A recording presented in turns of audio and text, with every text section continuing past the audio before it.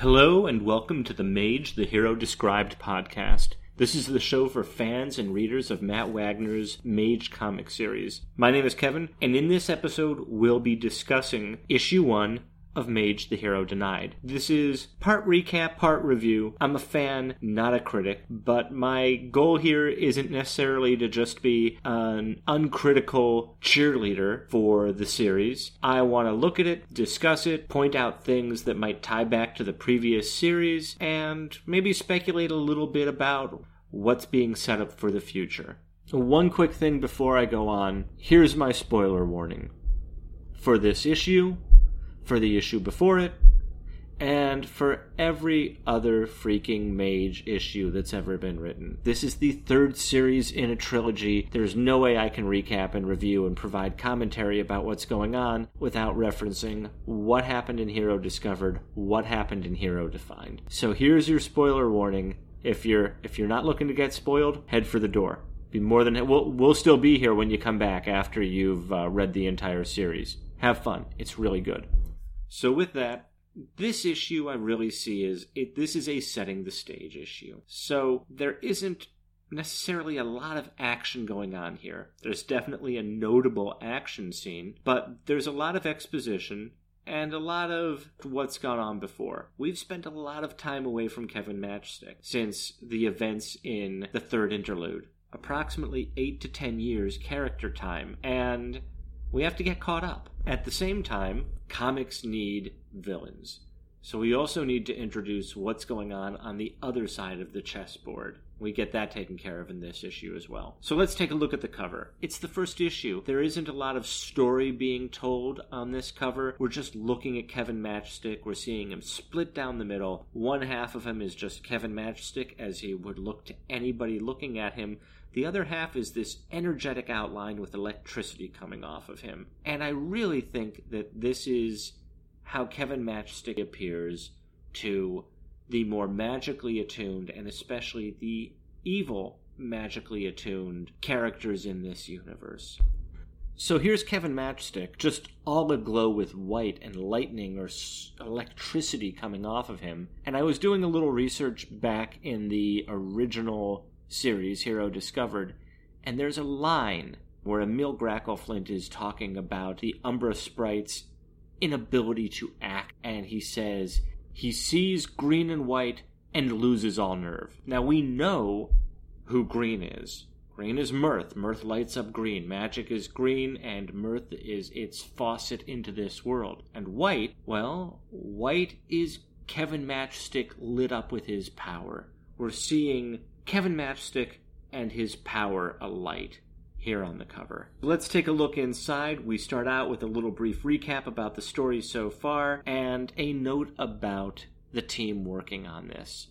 Matt Wagner, his son Brennan Wagner working on colors, Dave Lanfear working on lettering. We spoke about Dave in the first episode, just some amazing lettering work here. Diana Schutz returns as the consulting editor, and gosh, I hope I'm not saying her name the wrong way. I've never heard it pronounced. Anyways, Diana Schutz, not only having been involved with the first run of Mage and Kamiko Comics, also the inspiration and model for the character of Isis in Mage, the Hero Defined. And lastly, design and production by Stephen Birch, who worked with Matt on the Tower Chronicles, and you can see his name associated with multiple Dark Horse comics. And this chapter, throughout the entire series, each series has had Shakespearean quotes tied to it. For Mage, the Hero Discovered, they were from Hamlet. For Mage, the Hero Defined, they were from Macbeth. And now we are quoting from what is considered to be Shakespeare's last work, The Tempest. What's past is prologue. Knowing that we're looking at the last chapter of a trilogy, that makes sense. Everything that's gone on before really is prologue for what we're going to be seeing in this series. And the series opens with Kevin Matchstick in a park, singing. It's a musical. Actually, every series in a way starts off with a song. Hero Discovered started with Kevin Matchstick singing a few lines from Rebels Rule by the Stray Cats. Hero Defined started with the lyrics to Town Called Malice by The Jam. And now we start out with the lyrics to Peace, Love, and Understanding by Nick Lowe and popularized by Elvis Costello. I think just looking at these songs, you see an interesting progression. In Series 1, he is the cynical city dweller. He's maybe not necessarily a loner per se, but he feels like a loner. He's a rebel. It's a rebellion song for this guy who just has not found his true place and his true circle. And Town Called Malice by The Jam, the lyrics that are being sung have to do with that there's always a struggle, but it's up to us to change this town called Malice. So great lyrics having to do with the struggle that Kevin and his fellow heroes are involved with. And we see him having moved from being alone to now growing a group of peers. And Peace, Love, and Understanding. What's so funny about Peace, Love, and Understanding here? This is the family issue. I think back when Mage 2 was wrapping up, Matt Wagner said something about Mage 3 is going to be the Kevin and Magda show. And we'll see. It's been a while. It's been 18 years. It may or not play out to be exactly that. But Kevin Matchstick's story has to follow Matt Wagner's story to a certain degree as an allegorical autobiography, and we've gone from loner to friends to family. And it's a little ironic, Kevin Matchstick singing this song. He's talking about troubled times, and sometimes I get so downhearted. Where are the strong? And he is the strong. If anything, this particular part has to do with a cry for heroes, for people to do something to set things right. So where are the strong and who are the trusted? Well, you, dude! But we know Kevin Matchstick has turned his back on that, rightly or wrongly, to have an ordinary life. But still there's something going on inside of him. It still bothers him. And the setting, he's inside nature. Magic is green. When Kevin and the other heroes of his peer group, shall we call it, get into the discussion of what color is magic in The Hero Defined, the first place that Kevin Matchstick goes to talk about green is to talk about living things, nature, life. So it's great to see Kevin Matchstick surrounded by all of this green, by all of this nature. There isn't much time for getting lost in thought and reverie, because at the bottom of page 2, Kevin Matchstick is interrupted by a call of, "Hey, Dad!" And as anybody who's been around kids, has kids, or has spent a lot of time with them knows, kids demand attention. This isn't a good, bad, or otherwise comment. It's just a reality. Kids come first. And we meet Kevin Matchstick's son, Hugo. And we get a good father-son bonding moment here. The two of them having fun together, playing some games, and they're standing on a bridge when Hugo notices a weird-looking insect. It takes off, and it's unclear whether or not it is separate from this bird or changes then into this bird that appears and comes and alights on a branch.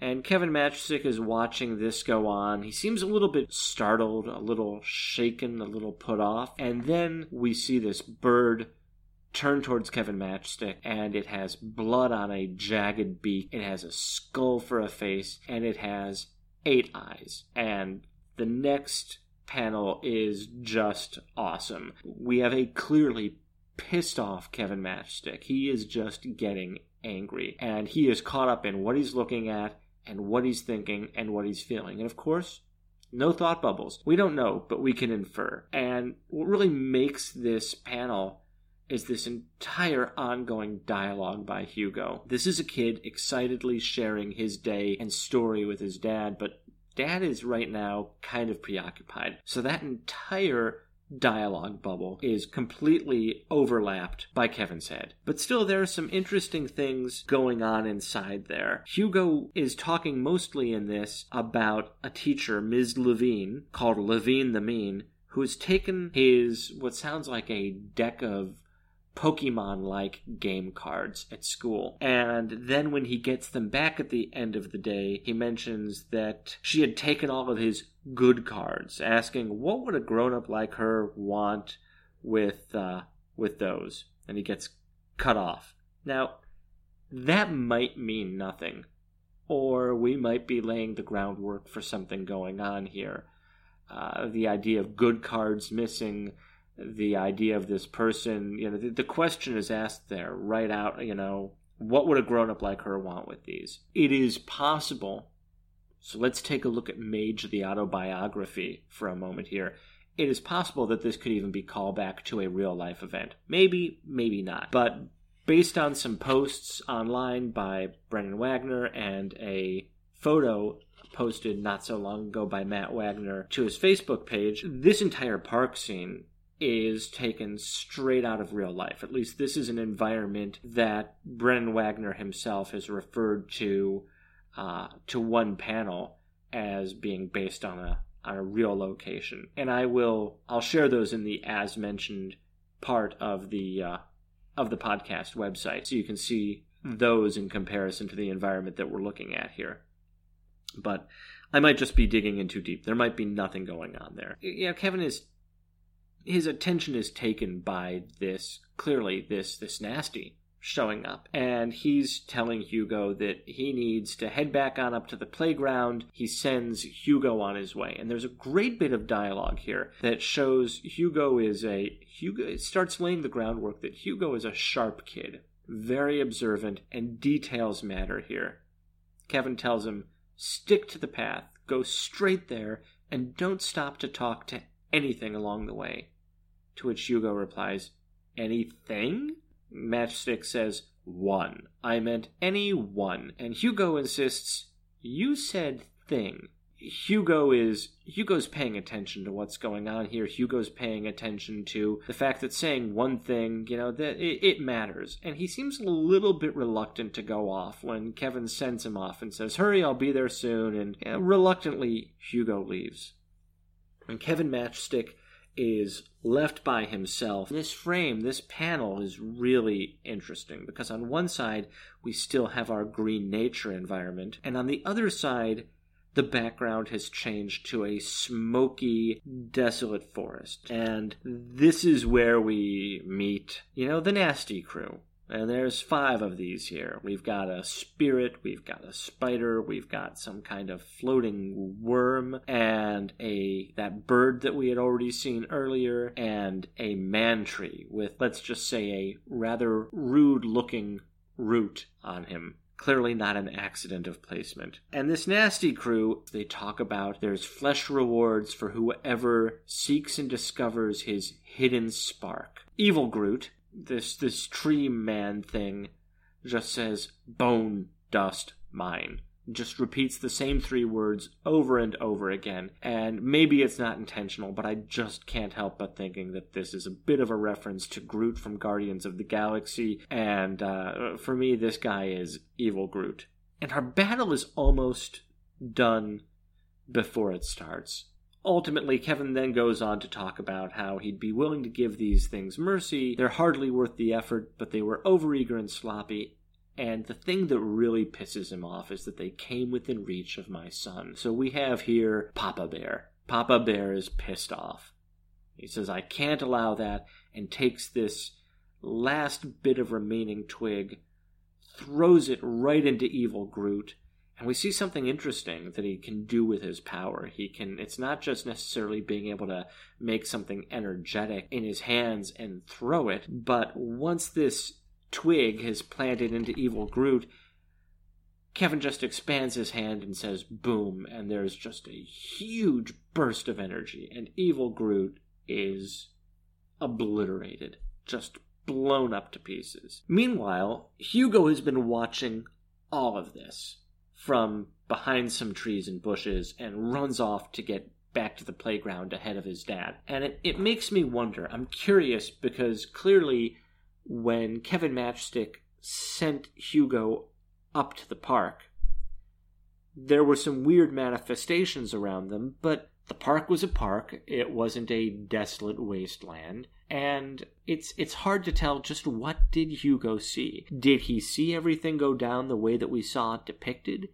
Did he see something completely different? I'm going to assume that he has seen this conflict with these nasties happen. And wide-eyed, that's a lot to process. In fact, when Kevin gets up there to the parking lot or to the park, clearly he can see that Hugo is disturbed, or if not disturbed, something's going on with him. He's lost in thought. They get ready to head off home. And the car that they get into this is just great. It's a VW Bug, which, first of all, is a callback to a bug in Hero Discovered. Now, I don't think that was Kevin's bug in the first series, but this one has a license plate on it. Reads Edsel 7. I've got to assume that means there's been an Edsel 2, Edsel 3, Edsel 4, Edsel 5, etc., etc. So it's a nice callback. While Kevin Matchstick is not driving an Edsel, what would the odds be? Edsel has remained and stays with us, at least in the license plate. And at this point, we shift gears. We've introduced our hero. We're shifting gears to the other side of the aisle. So let's check in with the bad guys. And right off the bat, what we see here is we see the Umbra Sprite, who returned at the end of Mage 2 Hero Defined, with her new crew of offspring.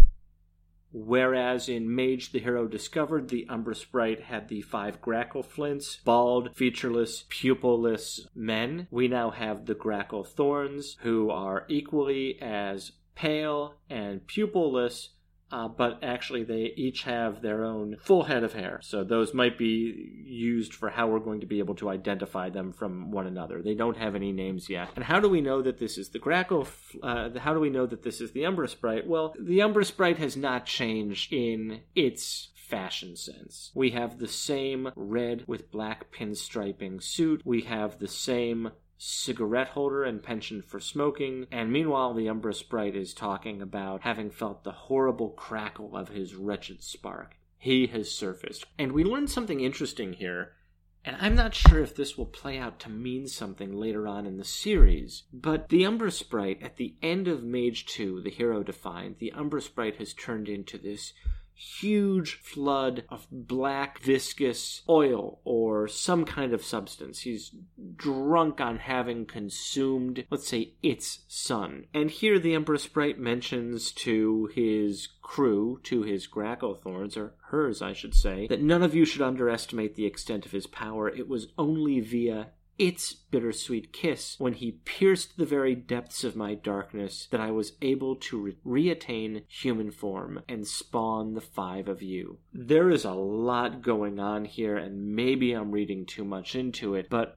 during, how Kevin escapes from the Umbra Sprite is by using a bolt of his sheer power and blasting it through the Umbra Sprite. And this just sounds very much, in some senses, like procreation. Piercing the very depths of my darkness. Darkness is usually, we take a look at the yin and the yang. One is tied to the masculine, one is tied to the feminine, and then I was able to reattain my human form. So for as much as the Umbra Sprite dislikes and hates this spark of energy, and in fact it causes it discomfort and it hates it, clearly it was also empowered by it as well. So I see both a procreation aspect happening there from the energy of Kevin Matchstick allowing the Umbra Sprite to reattain human form, and then of course we have the procreation of the 5 Grackle Thorns, who are remarkably assured that they will just annihilate Kevin Matchstick.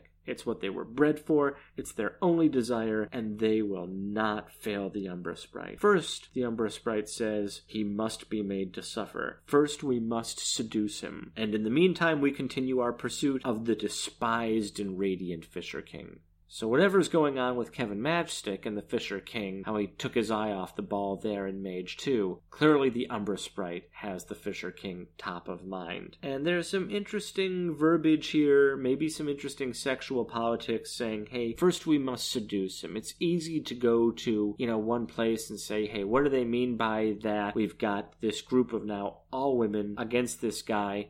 I'm looking at this as the seduction of power. I'm looking at this as temptation, but we've seen seduction happen before in the Mage series. We've seen Kevin in the thrall of a succubus twice, and we've seen Joe Fat also being fed upon by a succubus. We've now met our returned villain and the villain's crew, and we know that they've been looking for Kevin Matchstick, and now they've found him. From the looks of the background, it looks like the Umbra Sprite has set up headquarters in San Francisco, and the office, the digs, are much more defined than they had ever been in Hero Discovered. This is a very swankified office. There's no desk. We look more like we're hanging out in a lounge. There's one picture on the wall that just keeps catching my attention, and it looks like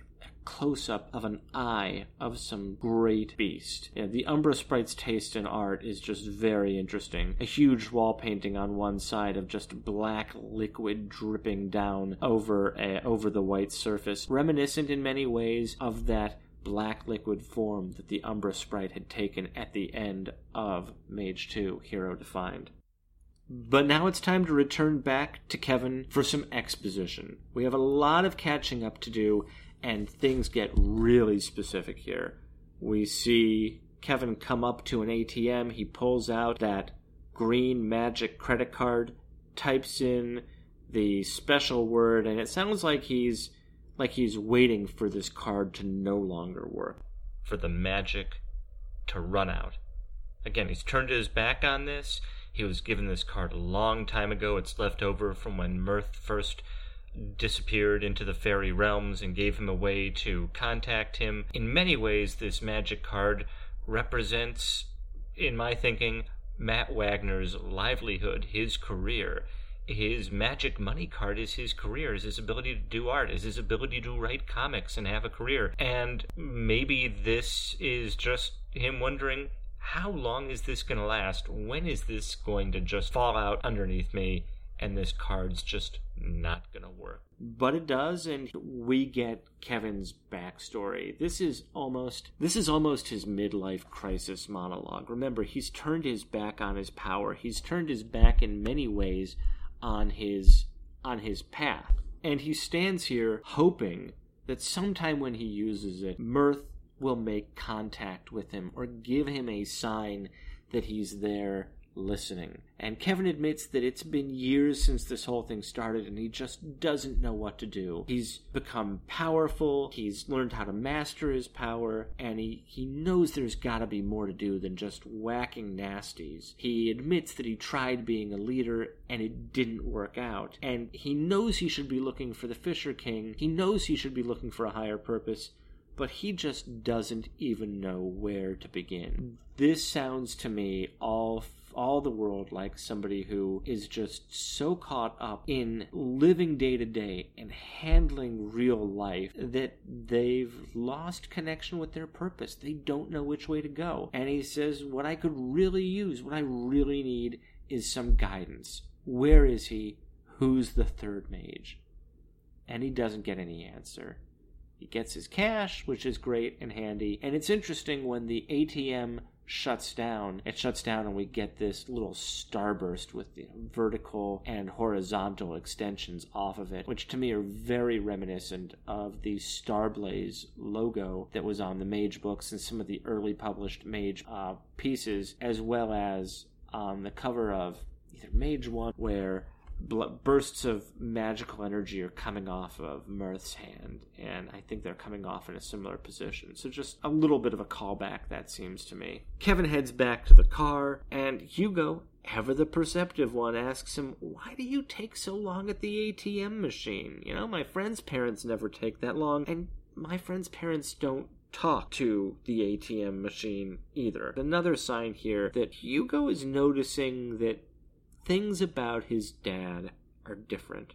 And we'll see where that goes. So, at this point, the two of them get home, and Kevin is on the receiving end of the update. If you've ever been in a relationship and lived with somebody, eventually you're going to be on the receiving end or giving the update, letting your partner know, hey, this is everything that's going on. I haven't spoken to you for a while. You need to know about this. You need to know about that. You need to know about the other thing. The update is just a sign of life happening. Now, there's a reason I'm mentioning this here, and I'll either address it later in this episode, or it might have to wait for another episode completely, a standalone episode. But inside this exchange on this next to last page, Magda's busy. There's all these things going on. Now, as Magda is giving Kevin the update, he keeps trying to start telling her something. Kevin ends up telling Magda the news, and it strikes me this has got to be... Kevin has just come home and he's got bad news. This is the honey, I got laid off moment. They found us. Looks like we'll have to move again. And if you've read the issue, well, you know Magda's reply.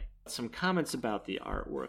I had some misgivings about Mage 2, The Hero Defined, when I first picked it up. And we had left off with the first interlude. That had a very distinct style. Mage 2 went in a different direction.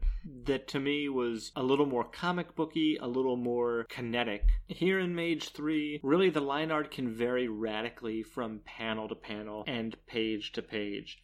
If you're looking somewhere around, I don't know, page 5 or so, when Kevin Matchstick is staring down at one of the nasties while Hugo is speaking to him, there is a lot of detail in his face to carry that expression. But you move over to the next page when Kevin is speaking to Hugo, and really the detail has been sacrificed for color to do the work. And that's fine. I don't need the super detail in each and every frame. This really strikes a nice middle ground between where things stood at the close of Hero Discovered and where things stood inside Hero Defined. At least that's my take. As far as the Umbra Sprite, I'm still mulling over the Umbra Sprite and the Gracklethorns being female. It works as a mirror to what started in the Hero Discovered, and we'll see where the story takes that. The Umbra Sprite spent virtually the entirety of the Hero Discovered with his face in shadows, with his face being obscured. We never really got a look at his features. And the same thing is going on here with the Umbra Sprite in this issue, where when we even do see her face, it is covered with her hair. Matt has clearly set up a structure with the villains in this series. One big bad villain per series, 5 supporting offspring, and that is being taken through another permutation in this series. We'll see how it goes. I'm a little concerned about possible sexual politics and how that could play out, but I trust Matt's instincts. Just a few thoughts in closing, some last-minute comments and questions. First of all, the art.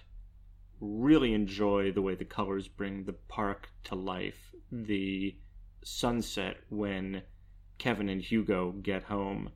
The domestic scene. Just as the Umbra Sprite's office has this great, sparse, kind of modern feel, when we take a look at Kevin and Magda's place, the small touches, the neatly put together garage, the scene in the kitchen with the bowl and the spilled milk on the table, with the shadow or silhouette of Hugo in the background watching TV while Magda and Kevin are talking, Miranda trying to get Mom's attention in the middle of all this going on. It just feels like a household. It's got this great domestic, lived-in type of feeling. Really, really enjoyed how that came together. The bad guys are really creepy. Great facial expressions throughout this as well. Some open questions, though. Kevin goes and grabs some money from the ATM, but if he's walked away from being a hero, we get a sense of what Magda does. Sounds like she teaches, she's involved in the community. We don't really know what Kevin does. What has Kevin been doing for the last 8 years? And we might not find out. Comics are not exactly well known for delving deep into the what do I do other than whack bad guys storyline. I'm not sure that Matt owes it to us, but it is a question in a domestic setting like this to wonder, hey, just what does this guy actually do for a living if he's not going around whacking nasties? Also, he talks about, and we see how he has mastered his power to an extreme degree, but at the same time, he's managed to stay off the radar of the Umbra Sprite, because apparently when he uses his power, he just shines really brightly, and he knows that's a potential beacon to bring bad guys running. So it's a wonder to me how he's managed to master his power and stay off the radar, or maybe that was a lesson learned at the last address, and he's pretty much laid low in the meantime. And one thing that I am just not going to talk about for a while is the identity of the third mage. Based on the rest of the series, I already have some opinions and thoughts regarding this. I'm going to wait for the first few issues to unfold before talking mages. That's it for this episode of the Mage, the Hero Described podcast. Thanks for listening. Don't forget to join me next time when I will review issue number 2. Or maybe I'll review the reviews of Mage issue 1. There is a real wild one out there. And if you have any comments or thoughts about issue 1 or the Mage series overall, visit magetheherodescribed.com, where you will find email and contact links and the feedback phone number where you can record your thoughts into voicemail. If you enjoyed this podcast, please rate and review it on iTunes. It really helps other listeners discover the show. Thanks for listening, and until next episode, stay excellent.